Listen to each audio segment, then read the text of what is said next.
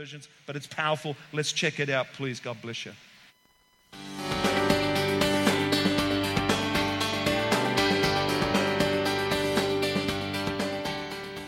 Turn in your Bibles, two passages, 1 Kings chapter 17 and Genesis chapter 4. So open your Bibles to 1 Kings 17 and then put a marker at Genesis chapter 4. And what we're going to talk about this week in the Blessed Life series is the principle of first. And just to let you know, the principle of the first is the most important message in the Blessed Life. Because if you don't get the first one right, this principle, nothing else is right. If God is first in your life, please hear this. If God is first in your life, everything will come into order. If God is not first, nothing will come into order. Your marriage, your health, your finances, your family, your job, your career, your ministry, nothing. And I'm so burdened about this. And so many people, every one of us here, every one of us would say, God's first in my life. And I don't mean this sarcastically. I really don't. But my response would be, let me see your checkbook. And I can tell you what's first in your life because where your treasure is, there your heart is. So whatever's first in your checkbook, every time you get paid, that's where your heart is. And I know that you don't want it to be that way. I know you want God first in your life. But this is such a simple principle that every person can do. And as a pastor, I'm so burdened because I know that it'll change your life. I know it will. And so this is what tithing brings. These are the two things tithing brings: provision and protection. You give to God first, God will provide for you and protect you. You remember we read this 2 weeks ago in Malachi. He said, if you'll bring the tithe into the storehouse, I will open the windows of heaven, that's provision, and I'll rebuke the devourer for your sake, that's protection. It's all through Scripture. All right, now go back to Genesis chapter 4. I just want to ask you as we go back to Genesis 4, because I want to show you back from the beginning about giving to God first. But I want to ask you something. We talked about provision and protection. If God said to you, now listen to me carefully. If God said to you, if you'll give me 10%, the first 10% of your income, I will bless you so that you'll actually make more money, and I will stand at the door of your house and keep Satan out of it, would you do it? He did say it. He said it. That's Malachi. I'll open the windows of heaven, pour out for you such blessing, there's not room enough to receive it. In other words, you'll make more. And I'll rebuke the devourer for your sake. But do you know what? Let's just be honest. Some of you would still have to think about it. Because some of you don't do it. You don't do it. But it's right in the Bible. It's in the Bible, but you don't do it. So why don't you? Now, I'm not criticizing. I'm just asking. It's human nature to hoard. It's human nature to be afraid. You remember what Elijah said to her? Do not fear. You have to walk in faith. It takes faith to give the first one. It doesn't take faith to give the 10th one. God didn't say, wait till you have 10, sheep and give me the 10th one. He said, give me the first one. It takes faith to tithe because it's the first 10%, not the last 10%. So why don't we do it? Well, all the way back to the beginning, Genesis chapter 4, verse 1. Now, let me tell you one thing before we read this. We're going to read the story of Cain and Abel. Many theologians, not the minority, the majority of scholars that have written on this subject believe that Cain and Abel were twins. Okay? Now, I'm not saying if they were or not, because the Bible's not completely clear on it, but I'll show you why many theologians believe this, okay? Genesis 4, verse 1. Now Adam knew his wife, Eve, his wife, and she conceived and bore Cain. The Hebrew word here, bore, is delivered. And she delivered Cain and said, I have acquired a man from the Lord. Then she bore or delivered again, this time his brother Abel. Just notice, this is why theologians believe it. It never says she conceived again. Never says Adam knew his wife again and she conceived again. and delivered Abel. It says she delivered Cain, and then she delivered Abel. She delivered again. So I don't know whether, I don't know if Cain and Abel were twins or not. When we get to heaven, you can ask Abel, okay? All right? I don't know, but I'm just telling you. And now Abel was a keeper of sheep, but Cain was a tiller of the ground. In other words, Abel was a rancher, Cain was a farmer. And in the process of time, it came to pass that Cain brought an offering of the fruit of the ground to the Lord. Abel also brought of the firstborn of his flock and of their fat. And the Lord respected Abel and his offering, but he did not respect Cain and his offering. And Cain was very angry, and his countenance fell. So the Lord said to Cain, why are you angry? Why is your countenance fallen? If you do well, in other words, if you bring the offering the way I said to, will you not be accepted? And if you do not do well, now watch what happens if you don't bring the offering the way God says. Sin lies at the door, and its desire is for you, but you should rule over it. In other words, you open the door to a lot of sin when you don't do it God's way. Now Cain talked with Abel his brother, and it came to pass when they were in the field that Cain rose up against Abel his brother and killed him. We know this story, and you've seen it, and I've shared this with you before. Abel brought firstborn, Cain didn't bring first fruits. But here's what I want to ask. Why didn't he bring first fruits? Why? Because this wasn't the first. This is the first offering recorded, but most theologians don't believe this is the first offering. So I think it's because something was in his heart. So I want to, here are my 2 points. I have 2 points today. One is the heart of Cain. Now, how would I know what's in Cain's heart? How would I know that? Well, here's the reason. Because the Bible has other scripture about Cain. There are several in the New Testament too, and let me just show you one of those, all right? Jude 11 says, and this is Jude, only has 1 chapter, so it's verse 11. Woe to them, for they have gone in the way of Cain, have run greedily in the error of Balaam for profit, and perished in the rebellion of Korah. Now, I want you to notice it says the way of Cain, and then it talks about greed, Balaam and Korah, greed and rebellion. Can I tell you why we don't tithe?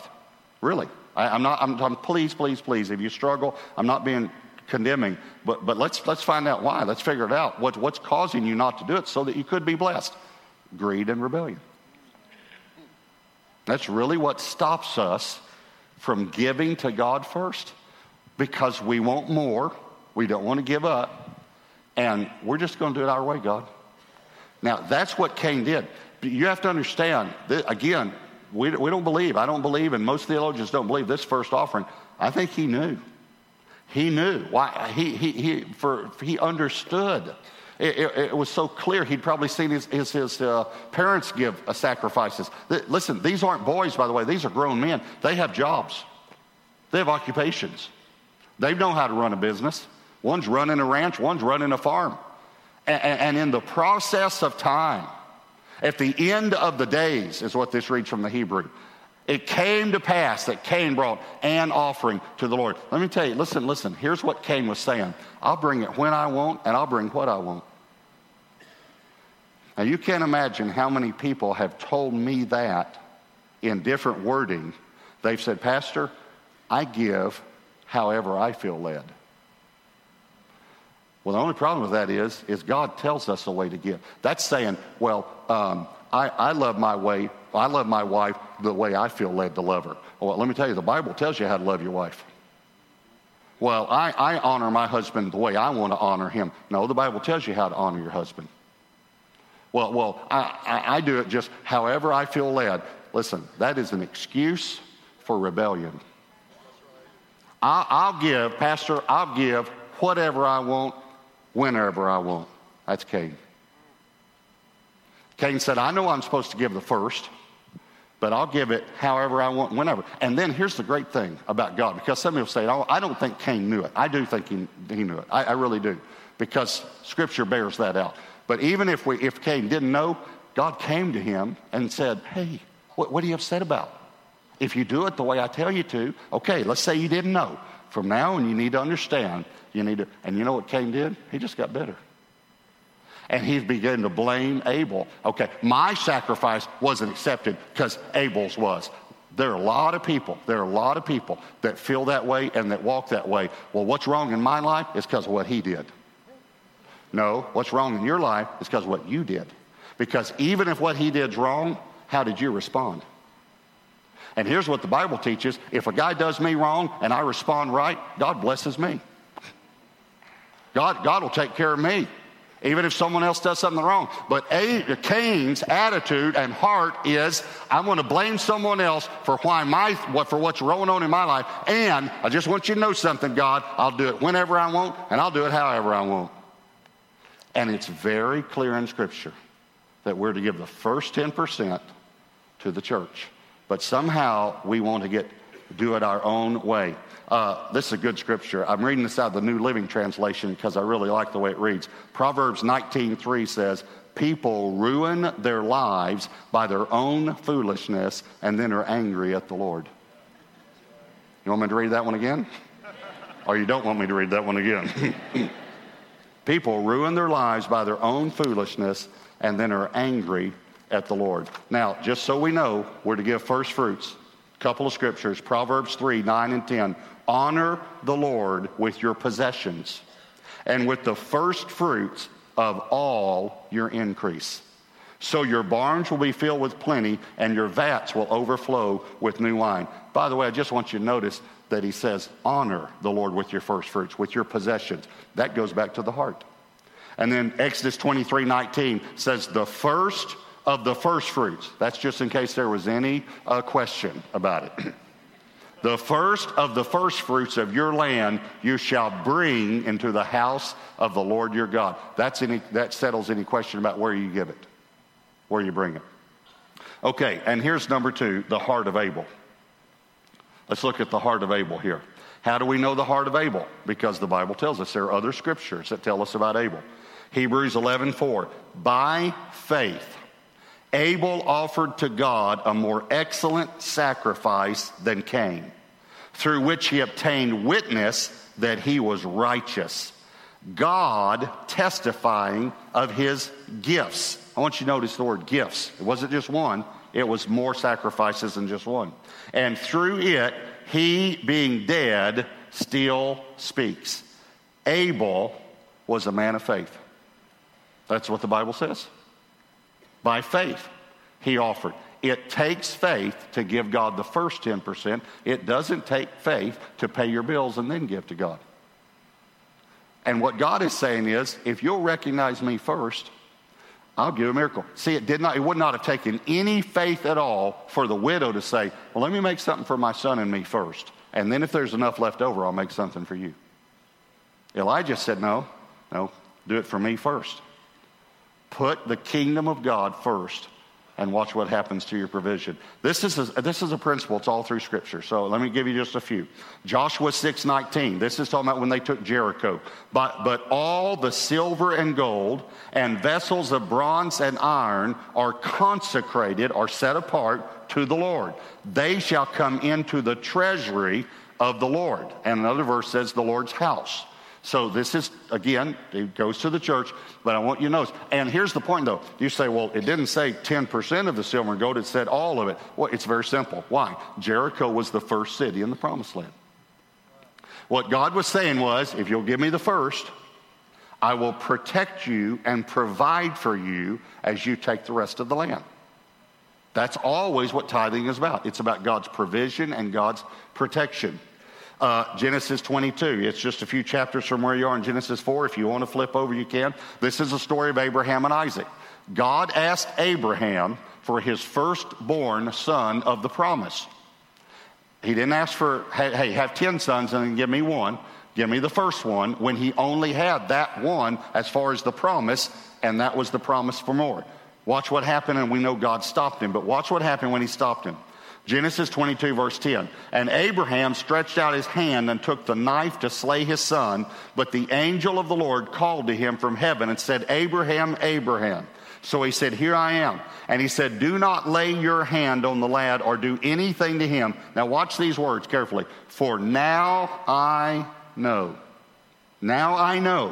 that you fear God, since you have not withheld your son, your only son, from me. Then Abraham lifted his eyes and looked, and there behind him was a ram caught in a thicket by its horns. So Abraham went and took the ram and offered it up for a burnt offering instead of his son. And Abraham called the name of the place, "The Lord will provide." This is Jehovah Jireh in the Hebrew. "As it is said to this day, in the mount of the Lord it shall be provided." Okay, notice when he was willing to give his first to God, God provided and, watch this, protected. God's provision didn't come until he gave his first. Then not only did God's provision come, but God's protection came. All through Scripture, Matthew 6:33, but seek first the kingdom of God and his righteousness, and all these things will be added to you. Now, we went back, Cain and Abel, the firstborn and first fruits. It says that Cain was offended. Cain was offended that God wouldn't accept his offering. Can I tell you something that many people have never thought of? You remember we talked a while back when our series on eternity and about how people say, well, how could a loving God send someone to hell? And I said, let's get a different perspective. How could anyone reject a loving God? Okay, let me give you a little different perspective on God not accepting Cain's offering and Cain being offended. Maybe you've never thought about this. God was offended. God was offended because Cain was not giving his best. He wasn't sacrificing his first. And I'm going to tell you why it offended God. The firstborn and first fruits, all through Scripture, we give the firstborn, we give the first fruit. It represents a tithe. But can I tell you, again, everything in the Old Testament represents something new. Do you know what the firstborn and the first fruits represent in the New Testament?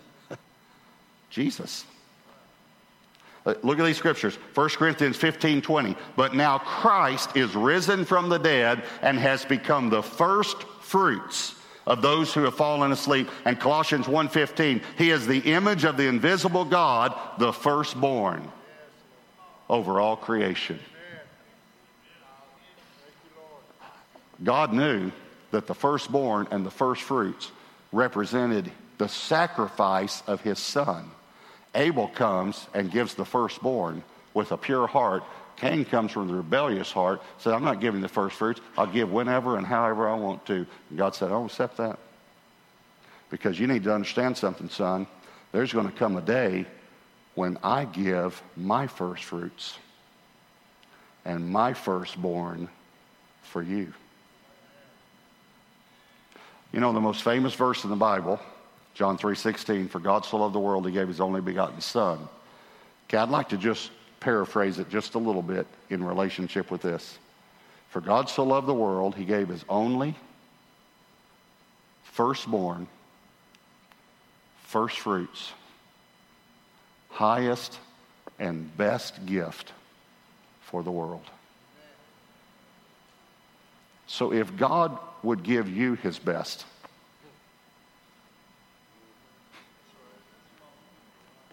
why wouldn't we give him our best?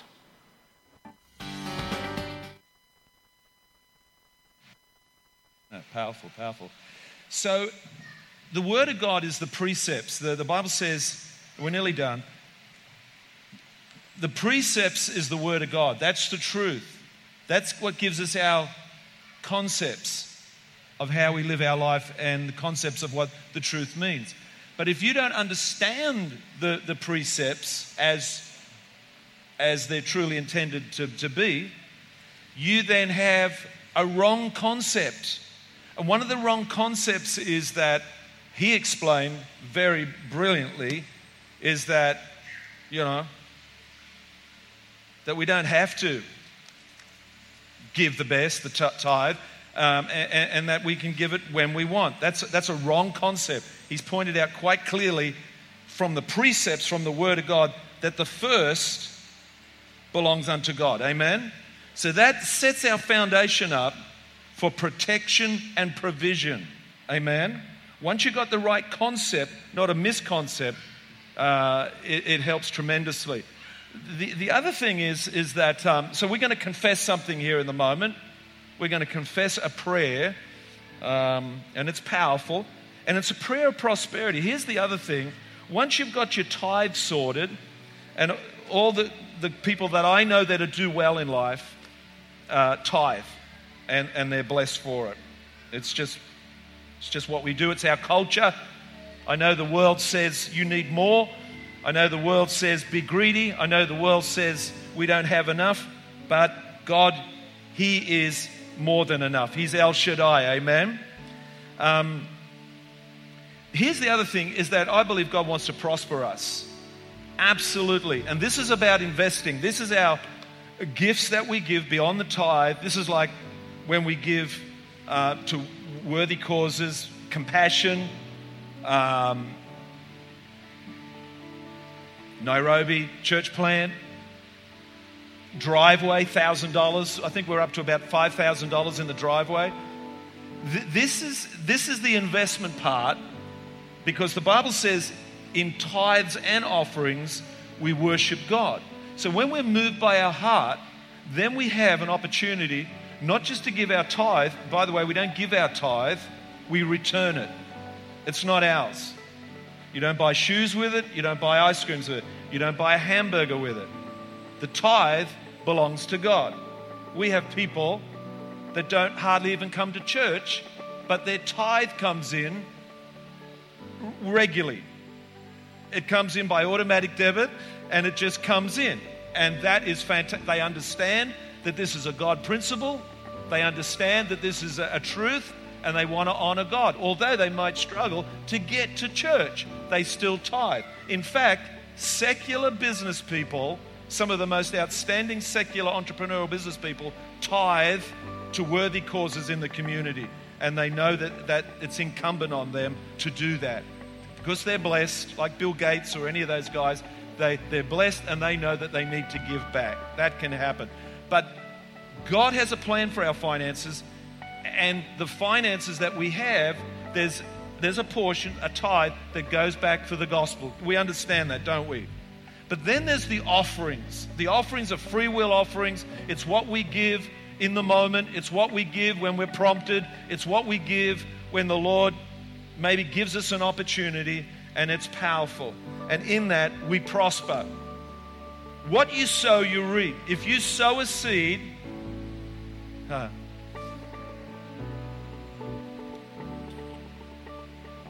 we think by just giving to God, it's just our duty or it's just our gesture. But it's actually an amazing, it sets off an amazing principle of sowing and reaping. Bad illustration, but young girls find out that when another man invests in them, that they fall pregnant. They go, how did that happen?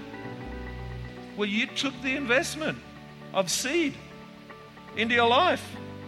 Man, how did this happen? And when we give our finances to God, you can absolutely expect to be blessed. And in fact, I believe in our Western world that we should anticipate and deliberately sow to believe for multiplication. Genesis 1:28 thereabouts, it says that He has sent us here. This is the original mandate, that He's called us to multiply. Even the Muslims understand that. They have so many kids. But we're called here to multiply that which we have. You cannot multiply that which you have if you don't give it and sow it in Jesus' name. Amen. So let's just declare this confession, because the world says that we don't have enough. This is the culture wars that we're dealing with. Some might say that we just give to God and it's up to Him to do what He wants. No, we need to believe that we shall prosper. Psalm 35:27 says, let them shout for joy and rejoice who favor my vindication. And let them say continually, the Lord be magnified, who delights in the prosperity of His servant. Can you see that? 3 John 1:2 says, beloved, I wish above all things that thou mayest prosper and be in health, even as thy soul prospereth. Deuteronomy 8:18 says, but remember the Lord your God, for it is he who gives you the ability to produce wealth, and so confirms his covenant, which he swore to your ancestors as it is today. And here's the scripture I was talking about, Genesis 1:28.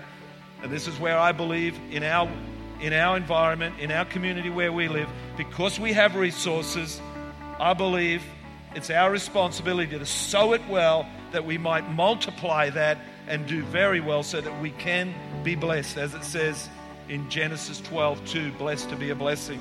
Genesis 1:28 says, God blessed them, and God said to them, C3, be fruitful and multiply.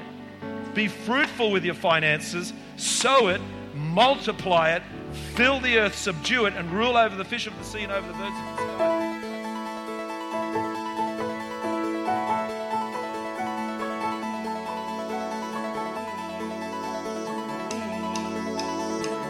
We hope you enjoyed listening to this message. For more information on what you've just heard or how to visit us, go to c3tuggerah.org.au. We hope to see you at church soon. There is no greater love than that of yours. We want the world to know, so we'll rise in selfless faith.